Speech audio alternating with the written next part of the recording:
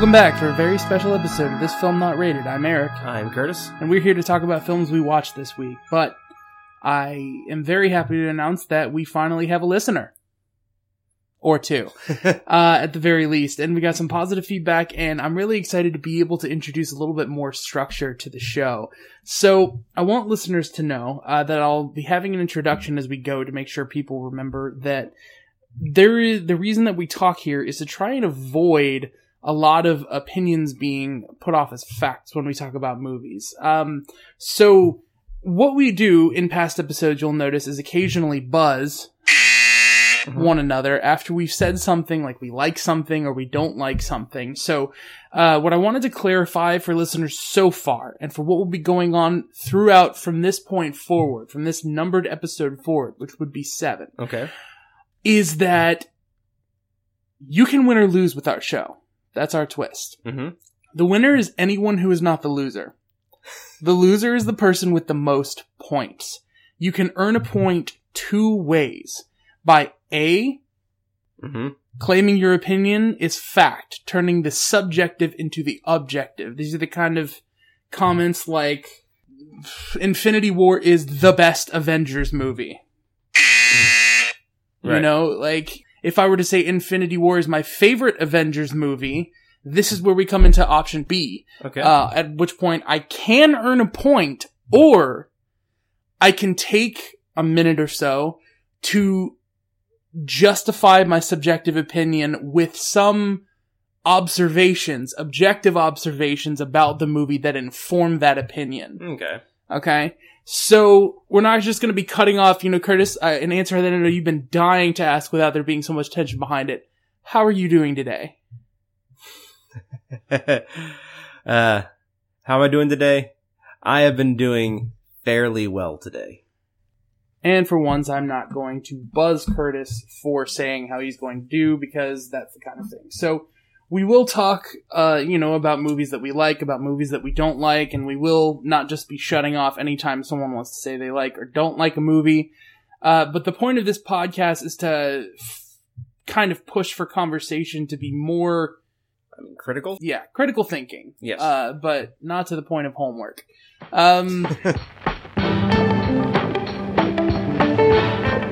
So, we watched some movies this week. We did. I know we watched The Exorcist 3, and I know that we watched They Live, John Carpenter's They Live. We did do those things. What else did you watch this week, Curtis? The 2 big ones I watched this week were The Ballad of Narayama, directed by Keisuke Shinoshita, and I watched, what was the other one? The Blob by Chuck Russell, 1988. The 1980s remake of The Blob? It is. So why don't we start with the one that we're the most excited to talk about, so this podcast gets worse as we go along. Okay. Out of the ones... They Live. Yeah, They Live. That's what I was going to say. So, John Carpenter's They Live was like, this is a later 80s movie. I want to say like 88. The premise is, basically a bunch of aliens have invaded Earth and they're slowly taking over the human race, and the main character, played by, Roddy Piper, finds a pair of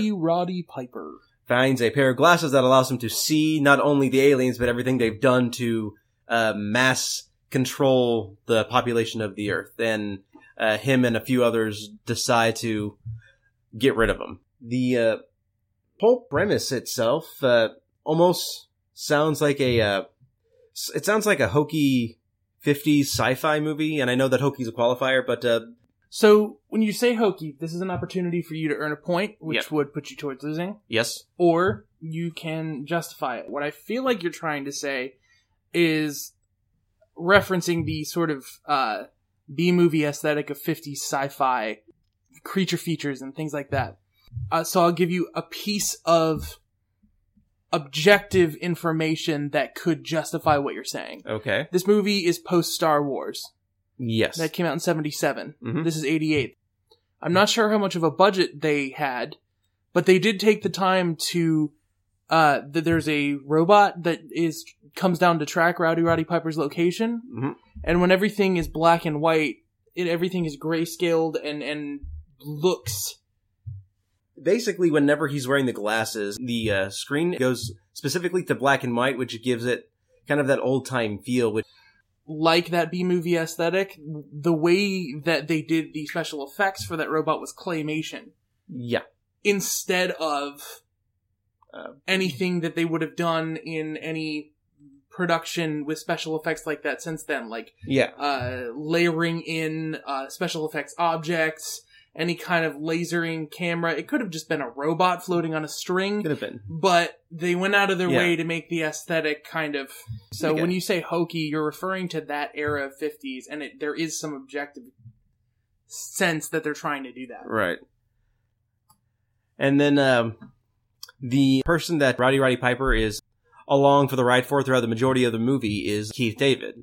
And they have one spectacularly long fight scene in which Rowdy Roddy Piper is trying to get Keith David to wear the glasses so he can see what he sees, and Keith David is just wants none of it. He's doing everything he can to not be involved because that's his entire character. His whole mindset throughout the movie is, I mind my own business and people mind theirs. They don't bother me. I don't bother them. That's his whole stance until Roddy Piper gets him to wear the glasses.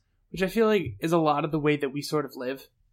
As long as a problem doesn't affect us, we don't have to do it. I feel like that was a lot of what I would hear arguments for not voting prior to like these later 2010s elections. Mm-hmm. Would be people saying, doesn't matter who's in charge, you know, my paycheck, my day-to-day life doesn't change all that much. Okay. People who don't understand, like, the influence it has on their lives, it's kind of funny. You see the guy saying, like, if I keep my head down, I'll be able to earn a living and I'll be able to get by just fine. And on the one hand, I have to admit I was rooting for Keith David. I love the concept of a call to adventure being refused for 15 bloody, fist-pounding, alley back-scratching, splashing, muddy, dirty, pavement-pounding minutes of them just beating the crap out of each other just to ultimately be along for the ride. Yeah. There's something. And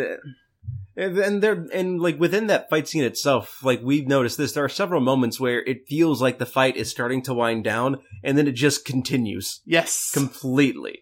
Basically, for anyone who's ever cheered in the movie, like, nope, screw that, we'd be out of there. For every haunted house that you would have just left, for every, you know, this is one guy who's like fighting the fight that the viewer would fight to not have to be along for the movie. Yeah. And actually, you know what this movie reminds me a lot of? Reminds me a lot of The Matrix. Reminds me a lot of Big Trouble in Little China. I mean that too, but with The Matrix you have Neo being awoken to the world as it really is, living via computer simulation, and once awoken, he joins a group of people dedicated to freeing the world. And that is essentially what this movie is. You have... So it's like if there were a lot of Cyphers.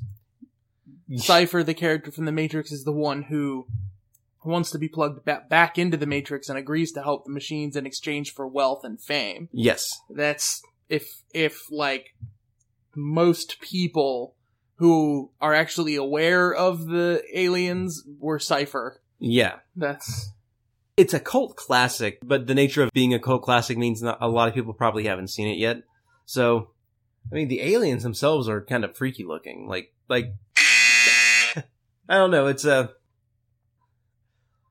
don't know how to put it. It looks like they're like I think it's obvious that they're just like wearing like silicone costumes and masks. I don't even know if it's silicone. I looked at someone. I thought they were wearing gloves. It turned out to be the makeup that they did on whatever they have on their hands. Yeah. The designs themselves, it's kind of like the skin has been peeled away, and it gives this like off-settling feeling throughout the entire thing, and it gives plenty of comedic dialogue to Piper's character. The fun thing about this to me, and the reason why I think of Big Trouble in Little China, is the same level of careless charm over insane imagination, which, when I say careless, I mean like they design these characters to look like their faces were ripped off, but you can tell people have lips underneath of their teeth. Yeah. talking. Yeah, it's and they don't bother to try and make it look like they have tongues that are moving. They just put a surface level of makeup on, and it's just enough to be what it is without being overly intricate about it. Yeah, and so it's careless, but at the same time, the way that the movie either is paced or the way that the characters interact, it's like the main character treats it as disposable and real. Yeah. The way that he just brushes them to the side, the way that he's immediately ready to just like start shooting. And so you sort of you're thinking it doesn't matter, he's thinking it doesn't matter. Yeah. There's a thing there. And then with Big Trouble in Little China and with this, just I can't tell where they're pulling it from. We've watched a lot of movies, but I can't tell you where the idea for the skin aliens to just look like humans, but without skin and with these weird eyeballs. And I can't tell you where half of the ideas from Big Trouble in Little China come from. No, I have an idea about why the design of the aliens is just like humans with skin peeled off, which is about as superficial as everything else within the movie that we've gone over. Signs are literally telling you what to do. Money is literally your god. So I think the aliens being just human with the skin peeled away is just like the slow erosion of humanity throughout the entire movie. That's kind of maybe human but not human. Yeah. I as soon as you said that, what kind of popped into my head was maybe when one of the conspiracy theorists say that climate change were the aliens terraforming the Earth to be like their planet. Yes. It's like a simple explanation for something we see. What if these bodies are also unfamiliar to the aliens since they're wearing wigs and human clothes and whatnot? Mm-hmm. So it's sort of like they got the bare bones metaphysical structure of muscle down for humans, and they're like, that's all we need. Okay. Yeah, it could be that. So maybe they don't necessarily always live in those bodies on Earth. They might, on their planet, they might look like something else. So you're saying, despite what we've seen in the movie, we actually haven't seen their true forms yet. It's just... Well, in the same way that human beings have some sentience about them or some sort of soul. Mm-hmm. But we'll talk about this also in The Exorcist 3. Yeah. Like, being able to inhabit different shells. Yeah. So, yes, I do think we do have seen them. Okay. But I also think that it just might, who knows? None of this stuff is really followed up on or whatever, and that's okay. And then there's the ending, which I think would be best to not spoil. But let's just I think that's why you can't really talk about it, because you can't on this one. We can't just say, "Oh, the ending's the best," or "Oh, the ending was the worst," and just cut out. We can't just say that. I think the best way to say it though is that by the end of it, everyone is awake. I think that's the best way to say it. I would like to believe by the end of it, everyone's awake. Yeah. Is there anything else you want to talk about with They Live? Roddy Piper. Roddy Piper? Rest in peace. I was looking up this character having so many one-liners, some of which have become iconic to the point of being satired and repeated throughout other pop culture until people lose track of the source of them. Mm-hmm. So They Live isn't that popular, but I'm All Out of Bubblegum. Yeah. That's referenced in the IT Crowd. That's referenced in everything. Countless things. But not, so the number of people who know that line would greatly outnumber the people who've seen this movie. Yes, because I was one of them until today. So I was looking up, where did the punchy one-liner thing, the quality of this movie come from? Was it in the script? Was it ad-libbed? Was it whatever? And it was pointed out to me through an article that when you compare this character to Kurt Russell's Snake Plissken or his lead character from Big Trouble in Little China, you'll find that John Carpenter has this sort of gravitation towards a main character who is built bigger and tougher than many other 80s badasses. Yeah, quote unquote. It's completely possible that John Carpenter wrote those one-liners and they just happened to be delivered so sincerely by Roddy Piper that I would believe that he ad-libbed them. And then there are other characters who drop some one-liners that lead me to believe that it was in the script. But I'll just say, if Kurt Russell were in this role, it would not be the same movie and I know that's saying something at face value, but I really think part of what makes this movie unique and will make somebody either really like or dislike the movie is that actor himself playing that role. Okay.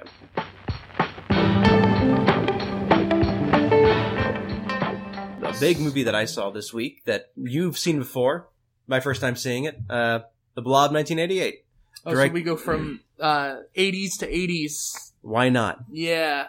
Directed by Chuck Russell and co-written by Frank Darabont. So, They Live is an 80s movie that sort of pays tribute to 1950s movies. Yes. The Blob is an 80s movie that is a remake of a 50s movie. Yeah, but there are specific key scenes that were saved from the 1950s The Blob and brought over to the 80s one and made modernized. The three big ones that I can think of off the top of my head, you have the intro of The Blob crashing down to Earth with the old man. You have the freezer scene where you first learn that the Blob doesn't like the cold. And there's another one. The doctor scene, right? I was about those are three big scenes that were... Second victim. This has been pointed out before, but one of the first things that I think of whenever I watch this movie is the opening is very similar to that of Day of the Dead, where you have these long shots of an empty town square, just low music just for ambience, and it ends on a graveyard that slowly pans over to a football game in progress. And as the pan is going over while the graveyard is still in sight, the people in the stands start to cheer. And I always interpret that as people cheering for death. We've brought up a couple of movies before along this vein.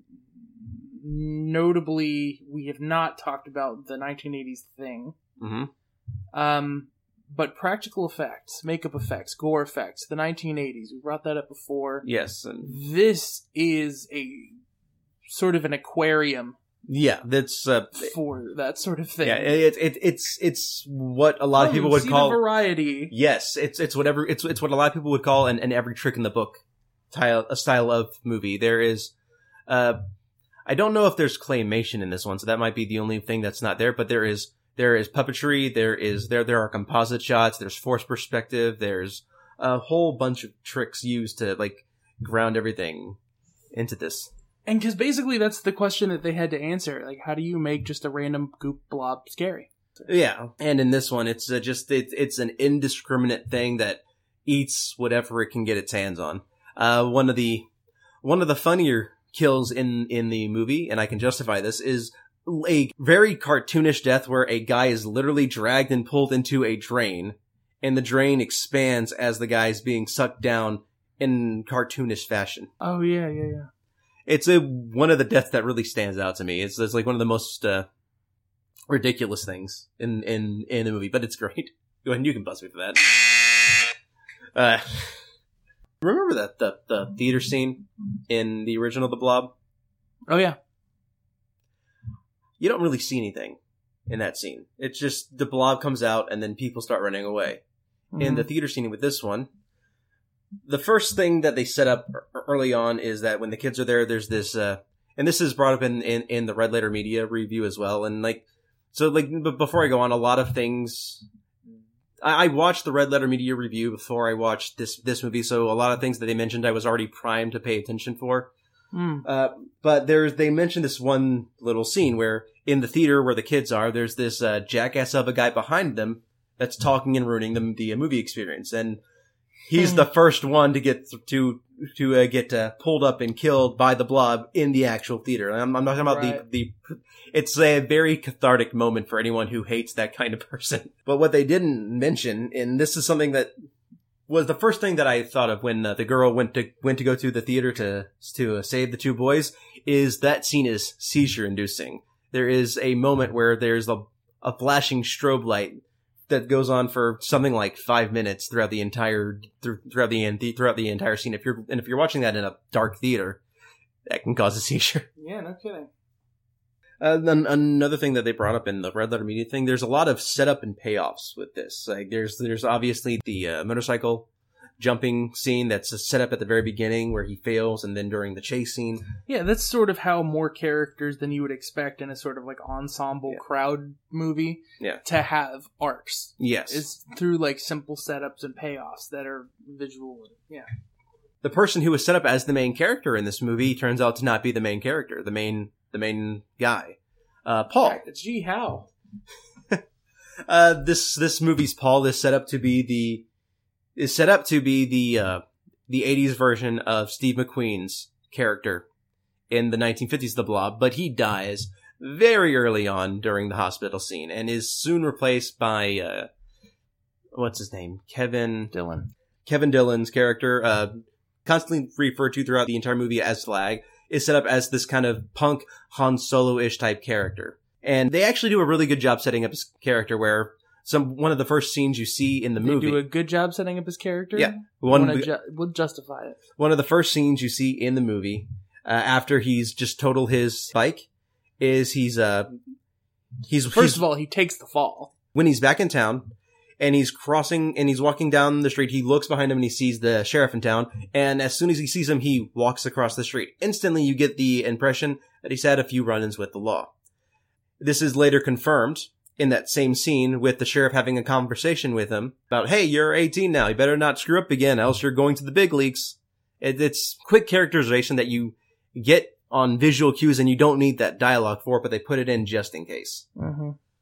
And you see that throughout the entirety of the movie. The cheerleader character, played by Shawnee Smith, who starts off as your damsel in distress, and as the movie goes on, she shows to be more and more independent and self-thinking. She's never quite been credited as a Scream Queen, but, she's the assistant in Saw, who had the reverse bear trap put on her. And she's been in a few other horror movies, and she was all through the series Becker. So I've been weirdly familiar with Shawnee Smith. I don't know if any of you out there are the same way, where you're just like, why do I have so much familiarity with this actor? But this is that case of that feeling for me. My impression of The Blob is a lot of people bring up 1980s The Thing, John Carpenter's The Thing, as the sort of go-to creature feature, or the end-all be-all creature feature. And I understand why people feel that way. Mm-hmm. I just like people to not forget that the Blob exists and to be able to appreciate some of the creativity that had to be there behind the practical work that they did. Just to have the mind and the imagination to depict some of the, as you pointed out, like the gore in the theater. Yeah. And the different consistencies chosen so that you can see the sort of dissolving humans within the blob so that it doesn't feel like just a big, imposing, steadily moving gel. It feels like you can see the threat in it. Yes. As it is coming at you. And so it functions in different ways. Like, it is really hard to make such a cheesy idea scary. And in the 1980s, I think a lot of times people don't think of 80s movies as scary anymore. They think of them as fun. Mm-hmm. And yet there's just something creepy to seeing that, I don't know, the Blob as a monster is basically an overgrown amoeba attacking humans. Okay, so, why don't you tell us about the movie that you saw? So, the other movie that I saw is The Ballad of Narayama, which is a Japanese film directed by Kisuke Kinoshita. The whole movie centers around the theme of the abandonment of old people. That's the premise of it. And full disclosure, I have the Criterion version for this, and I read the pamphlet before I watched the movie. One of the first things that the movie does is it opens up as a kabuki play, a traditional Japanese play, where the person who is announcing the play is clad in all black, and he's clapping two white oak blocks together, and he goes over what you're about to see. And throughout the entirety of the movie, that announcer is giving narration as things play out as well. But it's not just his narration. The actors, of course, have their own lines, and you get to see stuff through that. And the whole movie is staged as a play. It is. So it is staged and directed like a play? It is staged and directed like a play. About 99% of the actual movie is filmed on sets, and the production crew made no effort to hide that it was on set. It's intentionally made to look like play, all the way up into the very end, where the vast majority of the movie is in color. At the end, it fades to black and white and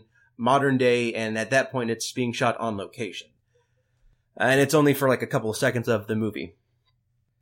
The Ballad of Narayama describes an old Japanese folktale where you have this isolated village, short on food, has this tradition where on the person's 70th birthday, the male child of the family has to escort their elder to Mount Narayama and leave them for dead. It's a tradition that has gone on for generations, and for our main character, Orin, I think her name is a sacred ritual. And everything about the movie is, you see how this tradition has affected the villagers, where they no longer care about the traditional customs of showing respect for your elders, and the village has given way to greed and apathy, where the faster they can get rid of someone, the better. And this is exemplified in Orin's grandson, who has taken on the village mindset and is pushing his grandmother to take her journey early, just so there's more food for him. So he represents the village mindset, and then you have the son, who, in my opinion, represents the force that is kind of questioning what's going on, but who does eventually give in because he is respecting his mother's wish to go through with his sacred ritual. Orin, the old person who has accepted her fate, is the protagonist of the movie, but the person that you're meant to relate to is the son. Because you can tell that he doesn't want to do this. You can tell he's struggling with it. He's trying everything he can to push it aside. It's a task that he doesn't want to deal with. One of the emotionally connective scenes in the movie is where the son is taking his mother up to Mount Narayama. And throughout this whole thing, she's not allowed to talk. It's implied that she can talk before she gets to Mount Narayama during the journey. But she's so strict in sticking to tradition that she won't talk. And the son throughout the entire journey is trying to get her to say something, anything, so he can talk to his mom one last time before he has to leave her. And so I guess the big thing with Ballad of Narayama is this Orin in her steadfast acceptance of her fate. And it's directly contrasted with this old man who should have gone up the mountain a year ago, but is constantly trying to fight it to the point where his family has stopped feeding him. So he's going to Orin's place to get food.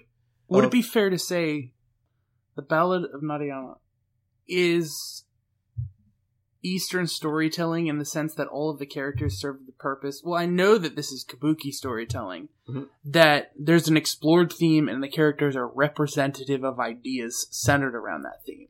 Yeah. Versus Western storytelling where you have like a fleshed out character in a life and people might have mixed emotions about things. Yeah, that sounds pretty accurate. So it's more of a exploration of an idea through characters' choices and actions. Yeah. And going back to the whole play thing, like even the scene transitions are treated like plays, like a play transition. Adjusting the set decorations and moving them around and all that. Exactly. No, like during a scene transition, the lights will go dark, characters will stay still, and everything is moved to either to right of stage or left of stage. And as they're being moved, the camera pans inward to go to the next scene. Just all that, like just the staging is the only time I've ever seen it is in like the Broadway production of Sweeney Todd, Demon Barber of Fleet Street, but that was literally a film, a stage production. Yeah, and so this is like taking that concept and cinemizing it. Cinemizing it. That's a canon term heard here. Completely canon in real term that I did not. Coined here first. That's a completely. We're cinemizing. We're taking some ideas you might have seen and we're cinemizing them. I would like to see the next cinemization of a book. I'm really looking forward to the adaptation of Doom, cinemized by Denis Villeneuve.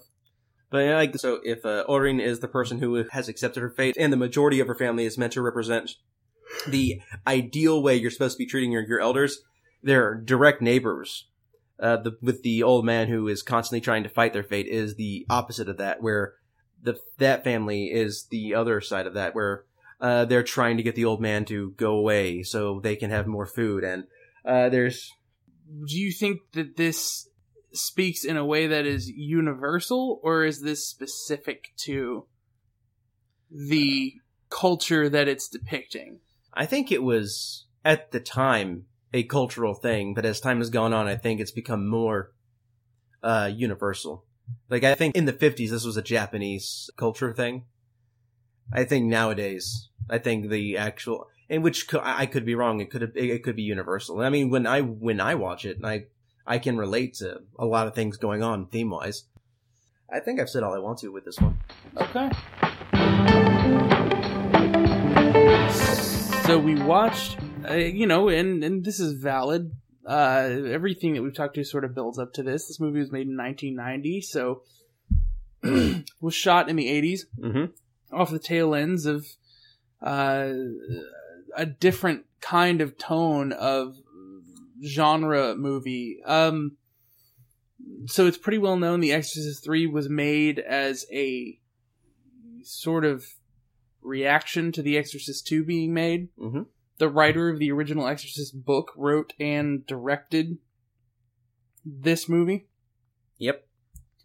He was involved in the production of the first movie heavily. And really, so when he came back to do The Exorcist 3, he wanted to make it the sequel that The Exorcist 2 was not. Yeah. In his eyes. And that is on the cover of the disc case. It's on the back of the disc. This is the Exorcist sequel. This is the true Exorcist sequel. Yeah. So, we have talked about death, old age, and mortality, and practical effects, and I feel like this movie is your movie is probably the closest to being an opposite of They Live, the one that you watched. But in another way, this is tonally the opposite of They Live. Yes. Up until the end, which also watching Red Letter Media's review, we can just kind of go ahead and say, like, famous thing about the ending of this movie is originally it wasn't there. There was a different ending. I'm not going to go into too much detail as to why, but it is called The Exorcist. And towards the end of it, they were saying, hey, you need an exorcism in this thing if you're going to call it The Exorcist. Yeah. And the guy was like, if you insist.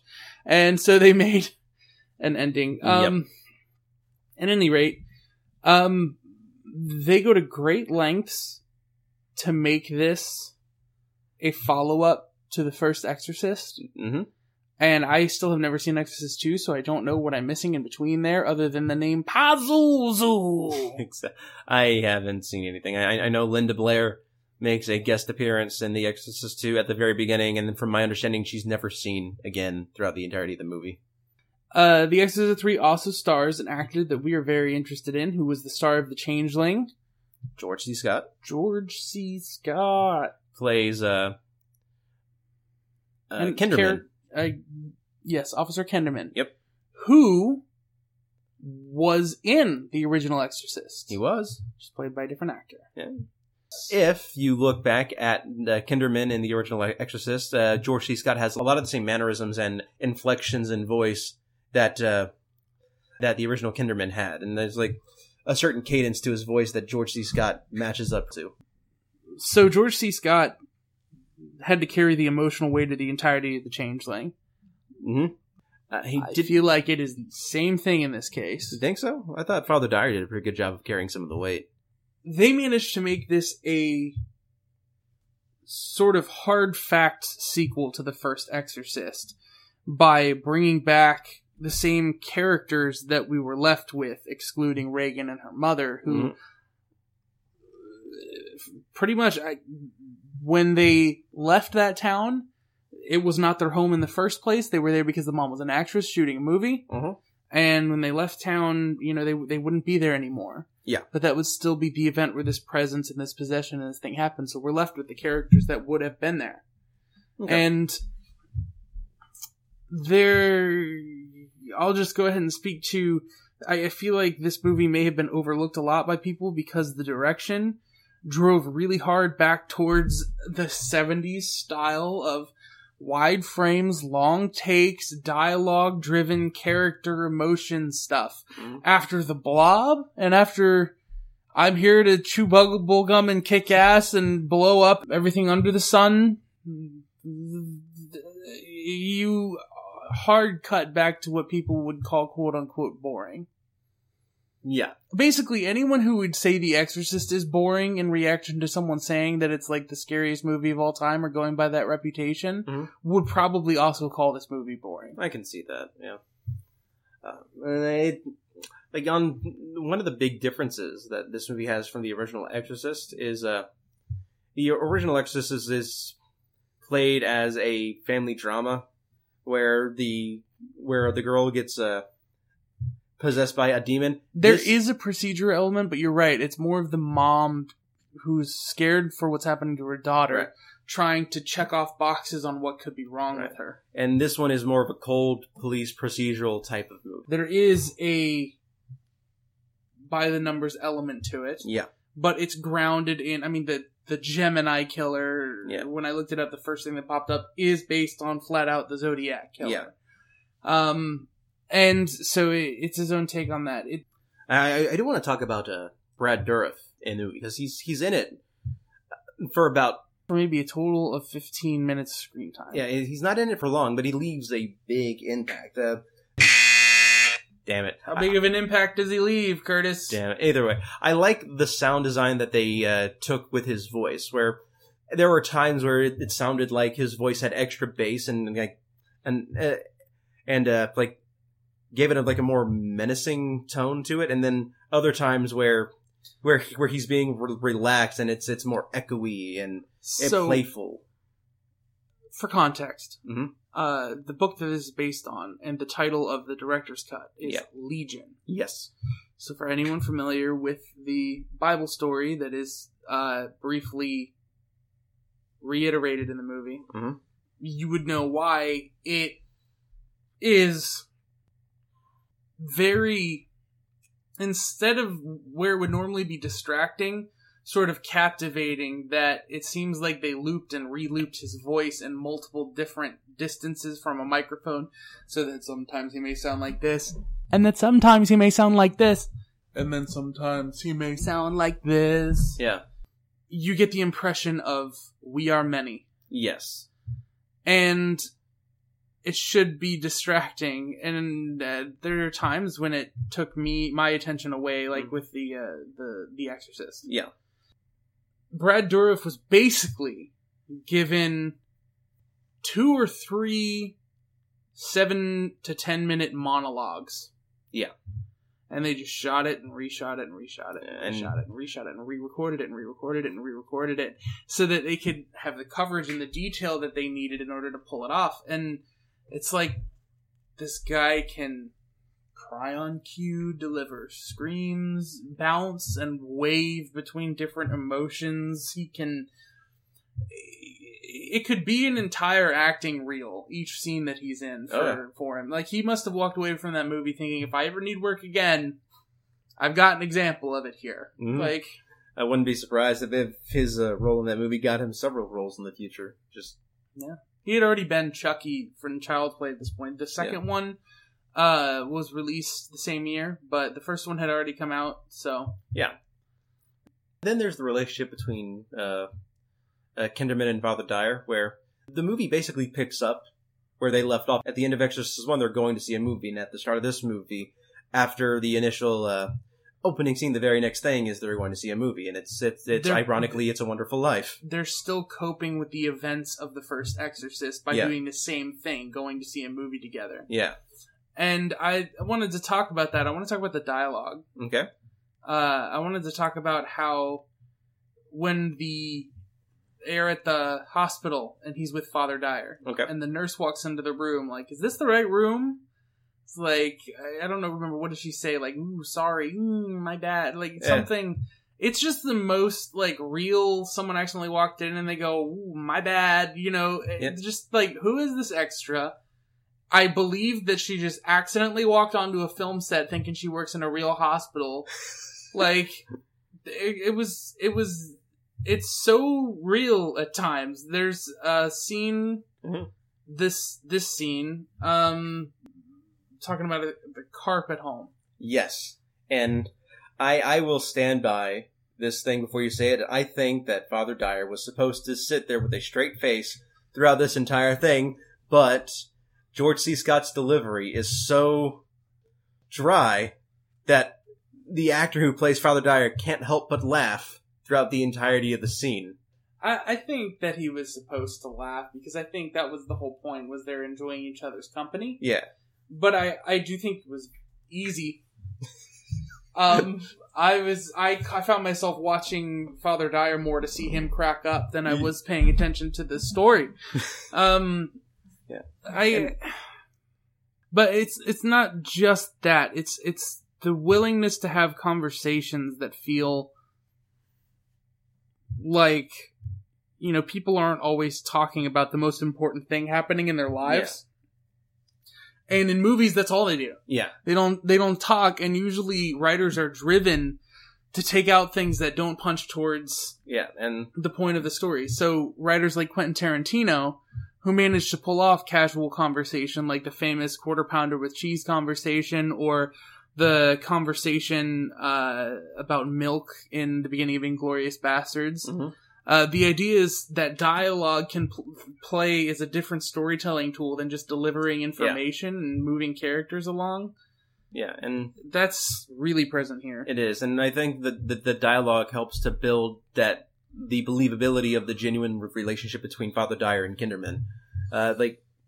Yeah, but it's also used to round out characters without doing anything with them, like the hospital staff or the police staff. Yeah. When he's chewing out someone for being racist earlier in the movie, before you even know the full context of the murder. Right. You know, like it's this simple bit of dialogue where he points out on this guy's application, he screwed up rabies for rabbis because he didn't read carefully enough and accidentally gave a really inappropriate answer. Yeah. Like, that's completely off topic. We don't even understand why he's really chewing out this guy so much.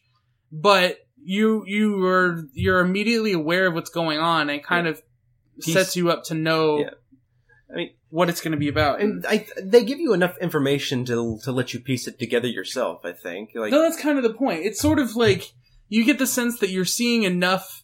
If someone was making a documentary about a person's life, they showed you enough of the important information that you were able to feel what they felt. Yeah. But they showed you a person's life. They showed you his home, family. They showed you what's going on. You know, if this were shot like a mockumentary, it would be written the exact same way. Yeah.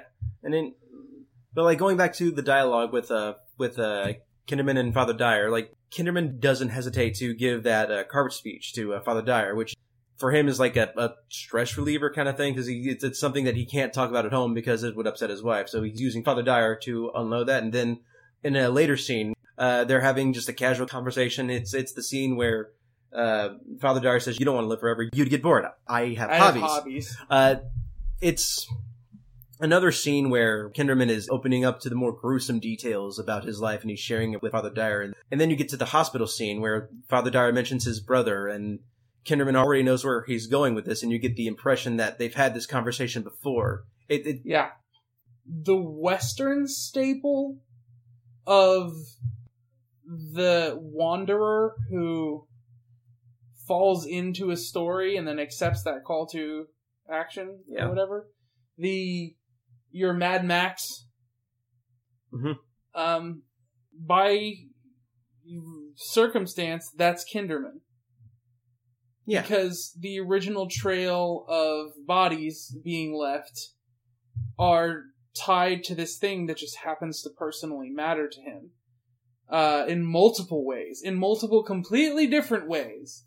Because there's this idea of the Gemini killer, and that's related to Kinderman's personal history as a police officer. Mm-hmm. Then there's this exorcism that he was only loosely associated with, but he became personally invested in multiple different people who participated in that event. Mm-hmm. And then you have his job and you have his personal life, and then by the time he's sort of figured those things out, you have his, like, direct home. Yeah. And so it's sort of, he almost handles things as if it's his job until every blow that it takes that gets more and more personal sends him spiraling off towards... Yeah, and you can see it taking, like, a physical toll on him. Like I almost would stretch to call this just a Western that happens to not be set in the desert if it had the original ending. Yeah. Yeah, so, like, you can see the toll that it's having on Kinderman. Like, there are scenes where he's on the verge of just breaking down, and he's incredibly vulnerable after a certain point in the movie. There's a take of him walking around his friend's body at a crime scene. Mm-hmm. And he's checking for signs to verify a theory he has about the crime scene. Mm-hmm. But then he has to eventually pull up a sheet and check his head. And the way that he performs it by just his face pulling tight, and he wants to look but he can't look. It's so...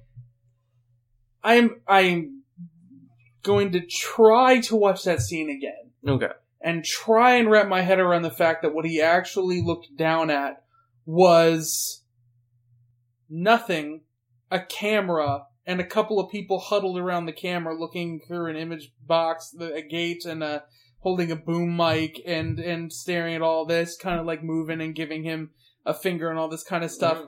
Trying to imagine how he can give the emotional reaction he gave staring at that instead of how his face telegraphs what is in our brains. Yeah. Knows is there. Yeah.